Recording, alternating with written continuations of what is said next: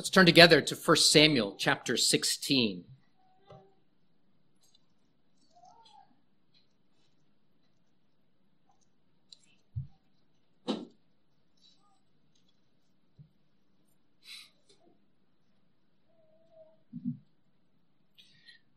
We're concentrating on verses 1 through 4 this morning, but I want to read verses 1 through 13 of 1 Samuel 16. Listen as I read God's word. Now the Lord said to Samuel, "How long will you mourn for Saul, seeing I have rejected him from reigning over Israel? Fill your horn with oil and go. I am sending you to Jesse the Bethlehemite, for I have provided myself a king among his sons."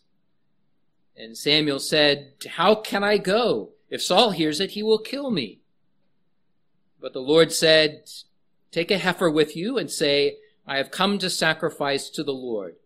Then invite Jesse to the sacrifice, and I will show you what you shall do. You shall anoint for me the one I name to you." So Samuel did what the Lord said and went to Bethlehem. The elders of the town trembled at his coming and said, "Do you come peaceably?" And he said, "Peaceably. I have come to sacrifice to the Lord. Sanctify yourselves and come with me to the sacrifice." Then he consecrated Jesse and his sons and invited them to the sacrifice. So it was when they came that he looked at Eliab and said, "Surely the Lord's anointed is before him." But the Lord said to Samuel, "Do not look at his appearance or at his physical stature, because I have refused him. For the Lord does not see as man sees. For man looks at the outward appearance, but the Lord looks at the heart." So Jesse called Abinadab and made him pass before Samuel. And he said, "Neither has the Lord chosen this one." Then Jesse called Shammah, and then Jesse made Shammah pass by, and he said, "Neither has the Lord chosen this one." Thus Jesse made 7 of his sons pass before Samuel. And Samuel said to Jesse, "The Lord has not chosen these." And Samuel said to Jesse, "Are all the young men here?" Then he said, "There remains yet the youngest, and there he is keeping the sheep." And Samuel said to Jesse, "Send and bring him, for we will not sit down till he comes here." So he sent and brought him in. Now he was ruddy, with bright eyes and good looking. And the Lord said, "Arise, anoint him, for this is the one." Then Samuel took the horn of oil and anointed him in the midst of his brothers. And the Spirit of the Lord came upon David from that day forward. So Samuel arose and went to Ramah.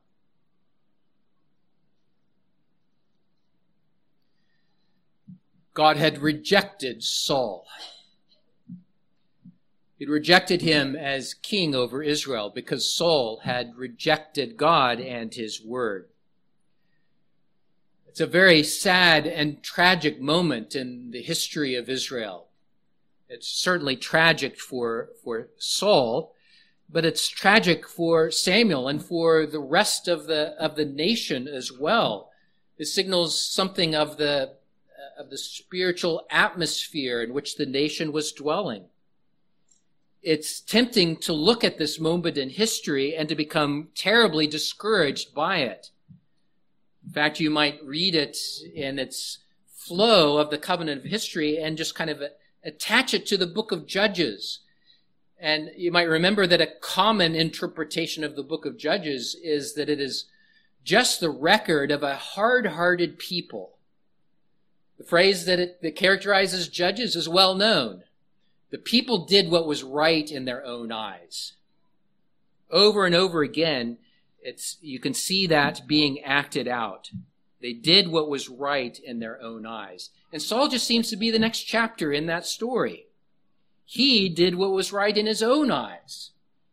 We've seen how Saul was surrounded by the means of grace all around him. He repeatedly, though, demonstrated that while he was near to those means of grace, that his heart was far from God. He eventually openly rejected God's word, and by by implication, rejected God as well. And so God rejected him. And it could be quite easy to fall into grief and despair, as Samuel did. It would be easy to lump this into the book of Judges as just another account of the hard-hearted nature of the children of Israel, and to think despairingly of what is happening in our history as well. But if you stop with the book of Judges just that the people are hard-hearted, you've missed the real reason for the book of Judges. Several years ago, Dave Carroll taught through the book of Judges, and it still stands out in my mind how he underlined the purpose of Judges is not to show just the hard-hearted nature of man, but the faithfulness of God in history, even in light of the hard-hearted nature of his people. And if you miss that point, you miss a vitally important truth about God himself.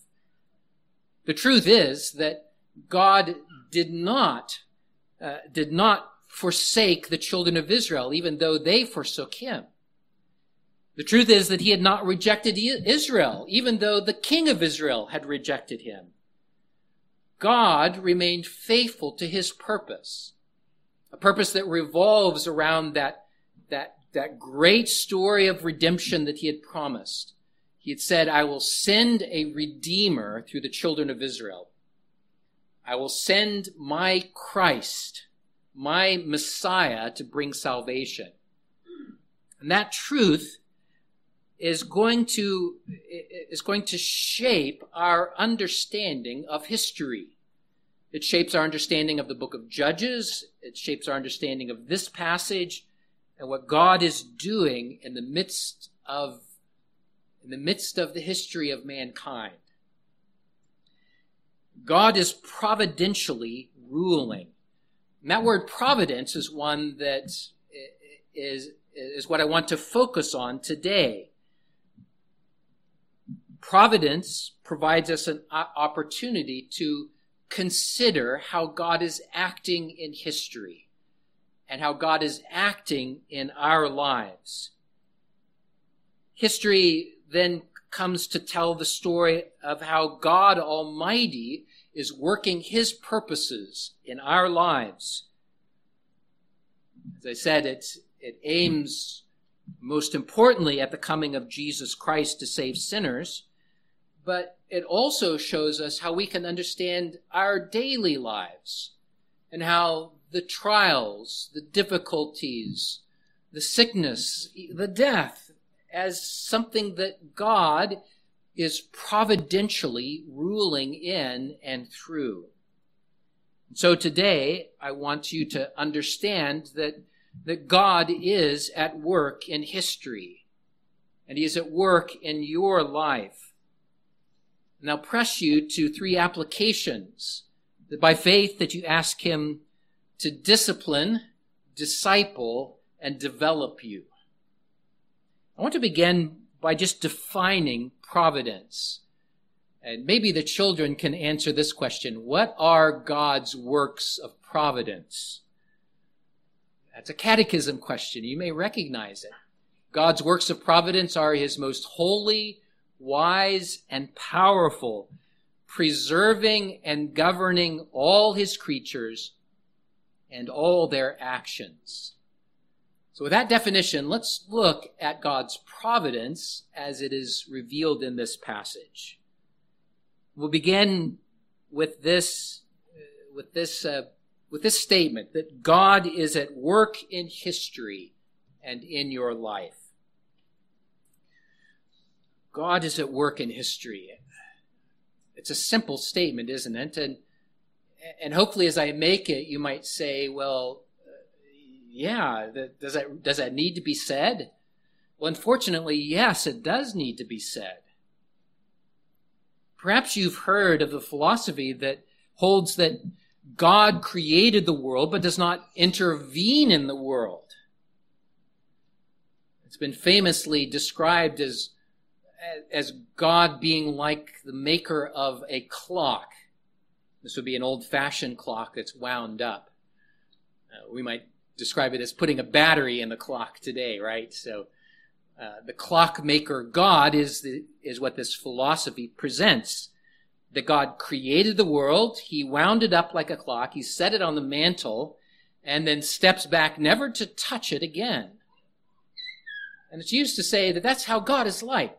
Sure, he made the world, but he doesn't intervene in the world.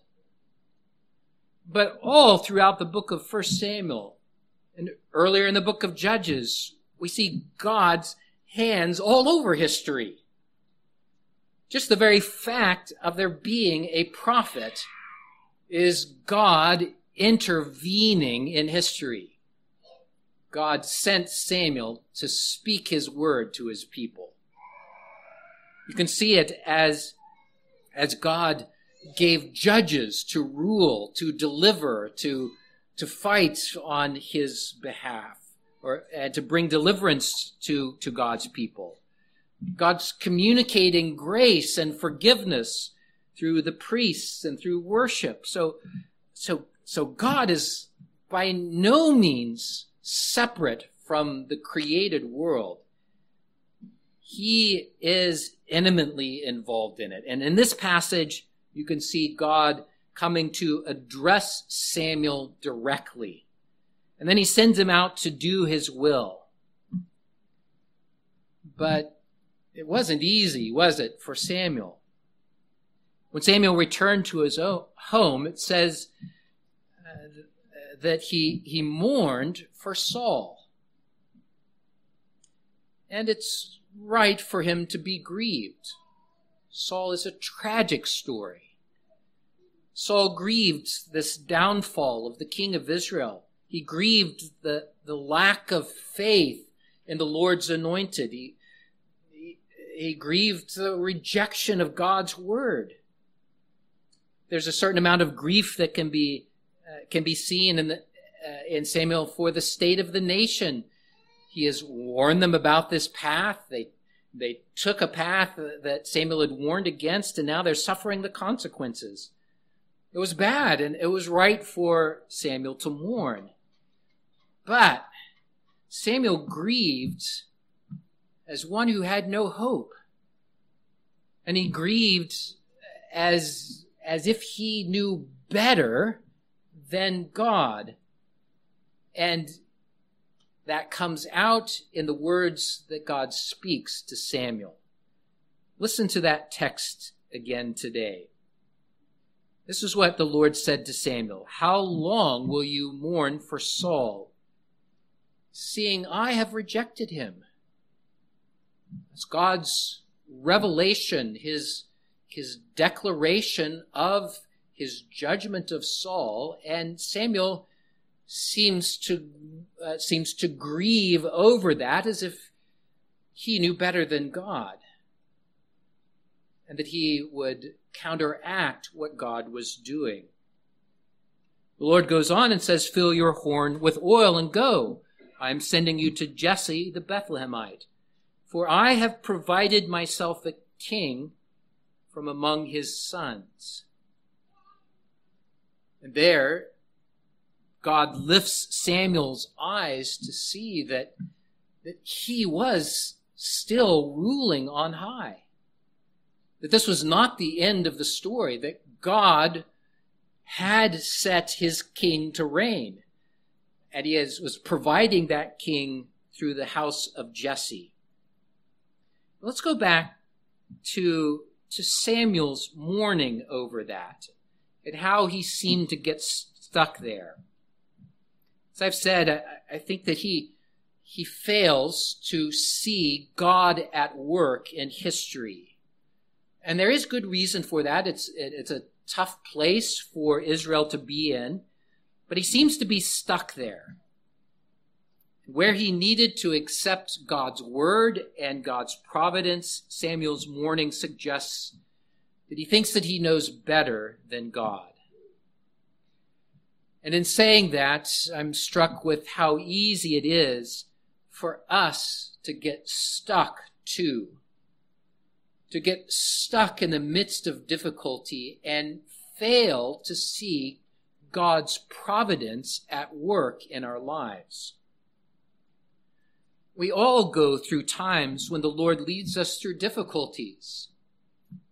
There are times when there is sickness or loss that we go through. We've prayed for Karen these last several weeks. We're praying for the Grays even today. We go through these difficult times. Or you may face disappointment. Maybe that you don't get the promotion that you anticipated. Or it may be that the direction of your life has turned out to be different than you imagined it to be. God may also humble you or discipline us. Like Samuel, you may fail to see that God is in this story. God is in this difficult time, that he has promised to be there, and that by his very nature, by his very essential being, he is providentially ruling over all things. It is a vital, fundamental truth that we can lose sight of or become so distracted by that difficulty that our eyes fall down and become consumed by that difficulty. It is right to mourn, and it is a truth that we go through difficult times, and believe me, those times can be agonizing to go through. There is trouble, and sometimes we wonder where God is. And even the Psalms that we sing often express that same question. But I want to use Paul's language in the New Testament to help you understand this aspect of God's providence. In the New Testament, Paul, speaking about the grief of death itself, says that we grieve, but not like those who grieve without any hope. I want you to meditate on that this week. That yes, we do grieve. We go through very difficult times, but we don't grieve like those who have no hope, because God is at work in history. Because God is at work in your life. If you lose sight of that, then when trouble comes, then like Samuel, you may descend into grief and to mourning that consumes you. Now, God is merciful and comes to Samuel and says, "Why are you still mourning?" And he's prompting him to get up and to see the providence of God at work. And again, believe me, I understand that you go through great troubles. But if you lose sight of the providence of God, it is possible that you do as some have done, to ask a question like this: if God existed, then he wouldn't let this happen. And people have looked at those genuine tragedies, things that they have gone through, and said, there is no God. If God existed, he would not allow this to happen. But let me gently and firmly tell you that if you adopt that position, you won't find any comfort. You really won't. Because in the midst of your trouble, if there is no God, then there really is no meaning to what you're going through whatsoever. If there is no God, then you live, you die, and that's it. You have no reason to question or wonder or cry or rail at God. If he does not exist, there is no meaning. Now, it is hard sometimes to see God's meaning and his purpose in history. And many times we are brought to our knees by what happens. And all we can say is, I know that God is in this. I don't know why, but I know that God is in this, and by faith I will rest in him. By faith I will rest in him. It's much like Job as he responded to his own sufferings. As he went through the horrendous trials, one of the phrases that stands out in Job's testimony is, I know that my Redeemer lives. I pray that that would be your confession as well. God is at work in this. And furthermore, he is at work doing good. God is at work, secondly, then, accomplishing all of his good purposes. And the scripture is helpful here. There are many different good purposes that come to light, but this passage highlights a couple that I want to set before you. Gordon Keddie has phrased them in a way that I think is very memorable.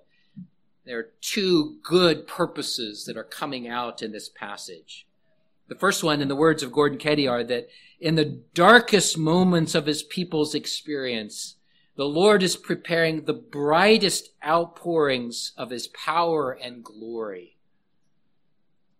Isn't that a wonderful way to think of your experience in the darkest moments? That the Lord is preparing the greatest demonstrations of his power and glory. As the proverb goes, it's said that the darkest hour of night comes just before the dawn. It's that darkness before the dawn that can seem so bleak and so discouraging. But if you remember that there is a brightness that the Lord has on the other side of that darkness, that the dawn will break. Oftentimes in this life, sometimes not in this life, but there is a breaking of the dawn that will surely happen. And that you can trust God to bring that about. In this passage, Samuel was weighed down by the darkness of the situation. Saul had failed. The anointed king of Israel had failed and had rejected God, and God had rejected him. And the nation is suffering. But the Lord was still at work. And just think of the glory that the Lord is ushering in the raising up of David to serve as king. Think of the victories of David over his enemies. Think of his establishment of the office of king in a way that honors the Lord as it ought to. Think of the way in which there is an extent and success of God's kingdom that the Lord brings through King David. There's a brightness that was waiting just on the other side of the darkness of King Saul. Then think of the greater glory of the kingdom of our Lord Jesus Christ that eclipses the glory of David. The people who are living in darkness have seen a great light. The coming of Jesus Christ. Think of his victory over sin and death, his redemption that he has brought to you. And think of your own personal story there. Think of the darkness in which you lived. And the Lord has intervened, bringing the light of the gospel to you. And rejoice that out of darkness he brings light, the light of Christ and life to you. From this passage, you can see that brightness that comes because God is providentially directing all of history to his good purposes. The second accomplishment of a good purpose that I'll point out, again using Keddie's word, is that God is slow to anger in the face of human sin and provocation. Saul is a tragic figure, but he wasn't alone. The people too did what was right in their own eyes. And so have we.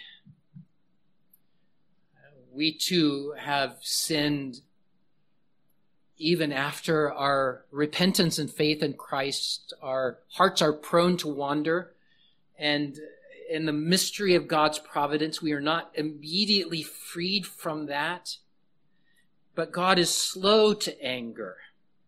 Psalm 103 says, "The Lord is merciful and gracious, slow to anger and abounding in mercy. He has not dealt with us according to our sins, nor punished us according to our iniquities."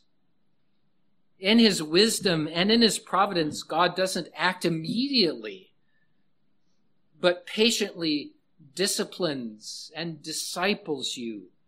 By faith, you are a child of God, and as such, God is at work to develop in you, by his patience and providence, to develop faith and hope and Christian character.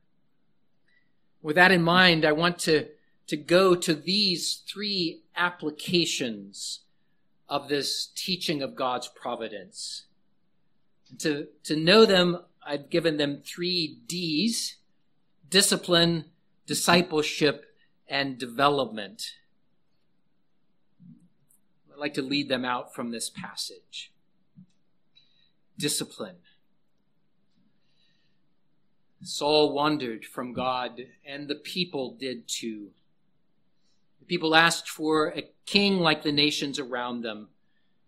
And so God's response has an element of discipline for his children. We saw this when God said to Samuel, "Go and anoint Saul as king." The Lord gave them over to their desires. And the phrase that I've used there, they made their bed and they lie in it. God was teaching them by the suffering of the consequences of their sins, that they were wrong in their desires, that they were wrong in their wanting to be like the nations around them. And that discipline had a positive side, not just showing them the wrong path, it made them long for the right path, the king after God's choosing, the office of a king that's not like the nations around, but what God has ordained and what God has provided. And the Lord says, "I have provided a king." And so there is discipline that leads them to understand the consequences of their sin and the right path to walk in instead. And that light, it's right for you as you go through the difficulties of this life to recognize that it may be that God is disciplining you. And if God confronts sin in your life, remember that he disciplines the children that he loves. In humility, then, accept his correction and thank him that he has not rejected you. Discipleship. It's connected a little bit to the positive side of discipline, but it's larger than that. God is at work in training you. God was training Israel to look to God for a king. He was training Samuel as well, even in his old age. Here's the prophet of God who has walked with the Lord for many, many years. And yet he was mired in mourning, a mourning that was misdirected, such that the Lord would come and correct him, and to train even Samuel, the prophet of God, to want the king that God was raising up. He was training Samuel not to be afraid in the path that was set before him. When God told him what he was to do, his immediate response is, "Well, if I do that, Samuel's going to kill me." And again, here's a man who has walked with the Lord so many years, needing God's comfort and correction and discipleship so that he would trust in the Lord.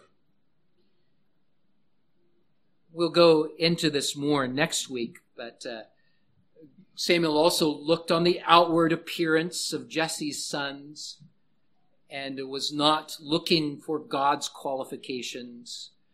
God was discipling Samuel, and he disciples us as well. Part of the Lord's providence is to lead you through difficulties, to train you in faith and hope and love, which leads to that third application, that of development. And here it's something of a synonym of discipleship, but I want to call attention to the fact that God's providence helps you to understand the sense of the length of time that is happening here in the story of raising up David. It will be years until David begins to serve as king, and all the while, God had not removed Saul from serving. He had rejected him, but he was still serving. And God's answers, I think you know, often involve a process and often involve a length of time and a means of grace that are hard. Because we want our answers immediately. We want the deliverance to happen right now. And I know that in the course of this life that there are times when I pray for healing. I pray for direction or for answered prayer. I pray to be free from sin, and I'm not. And I want answers right now. But in God's wisdom and in his providence, there's development that happens through a normal means of grace, through God's working through them in a process that extends over time. And it may be that you are waiting for God's answer today. You may be praying earnestly for direction or deliverance, for provision. You may look back on this last year and say, God, I have behaved badly in the midst of isolation or trial. Can't you just deliver me now? Well, as you wait, I urge you to remember that God is at work, and that part of his work is to develop you and to shape you through that very trial that you are facing, and to shape you through application of his grace over time, and to rest in his hands in that way. God is at work, disciplining, discipling, and developing you, just as surely as he was doing that for the children of Israel. He is at work in your life. The whole course of your life, in fact, is ordered by God's providence. He is at work in history. He is at work for your good. And there may be times that it is hard to see.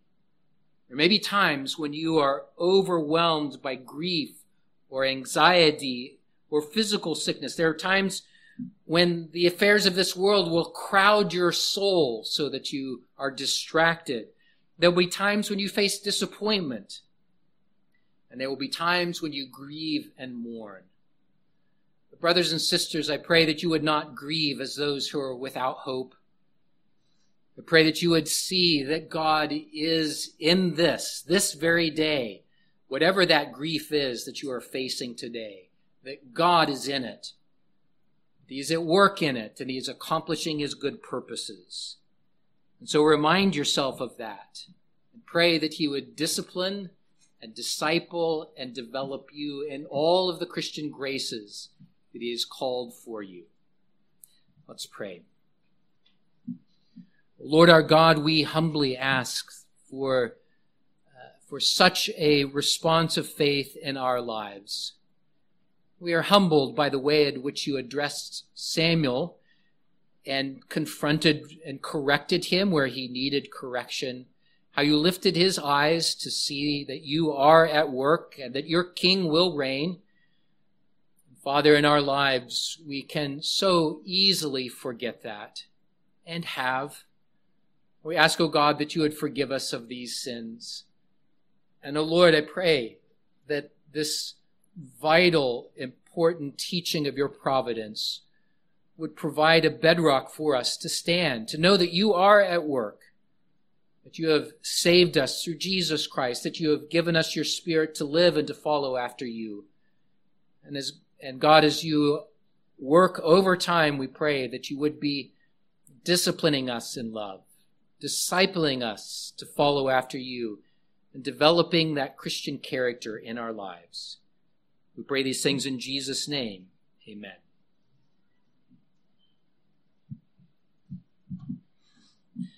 Let's sing Psalm 145C. It expresses our longing as we look to the Lord for all he does in our lives. It uses the goods of our daily food to remind us that God will provide us all his goods. Psalm 145, selection C. Please stand to sing.